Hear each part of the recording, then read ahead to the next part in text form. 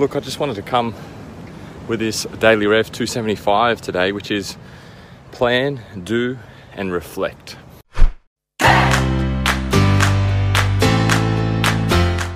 It's just so important is that many people plan.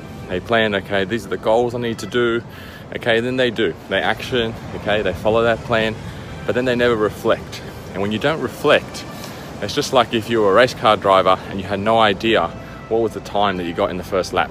How do you know what you need to improve? Do you need to change the tires? Do you need to, tighten up the steering? So, and this thing is so simple to do that people think it has no effect in terms of their results.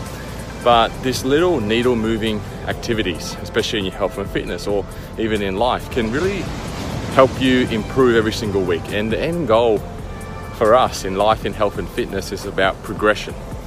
It's not about reaching that end goal, it's just about progressing. And the only way to progress, or how do you plan for the next week, is you need to look at this week and go, what did I do really well? And what do I need to improve on?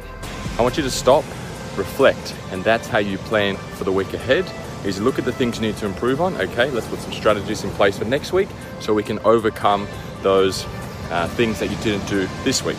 Really, really important. Simple, but compounded over time. You can then look back over a year and go, wow, look where I was in week 1, look where I am in week 52. Plan, do, reflect. Plan, do, and reflect.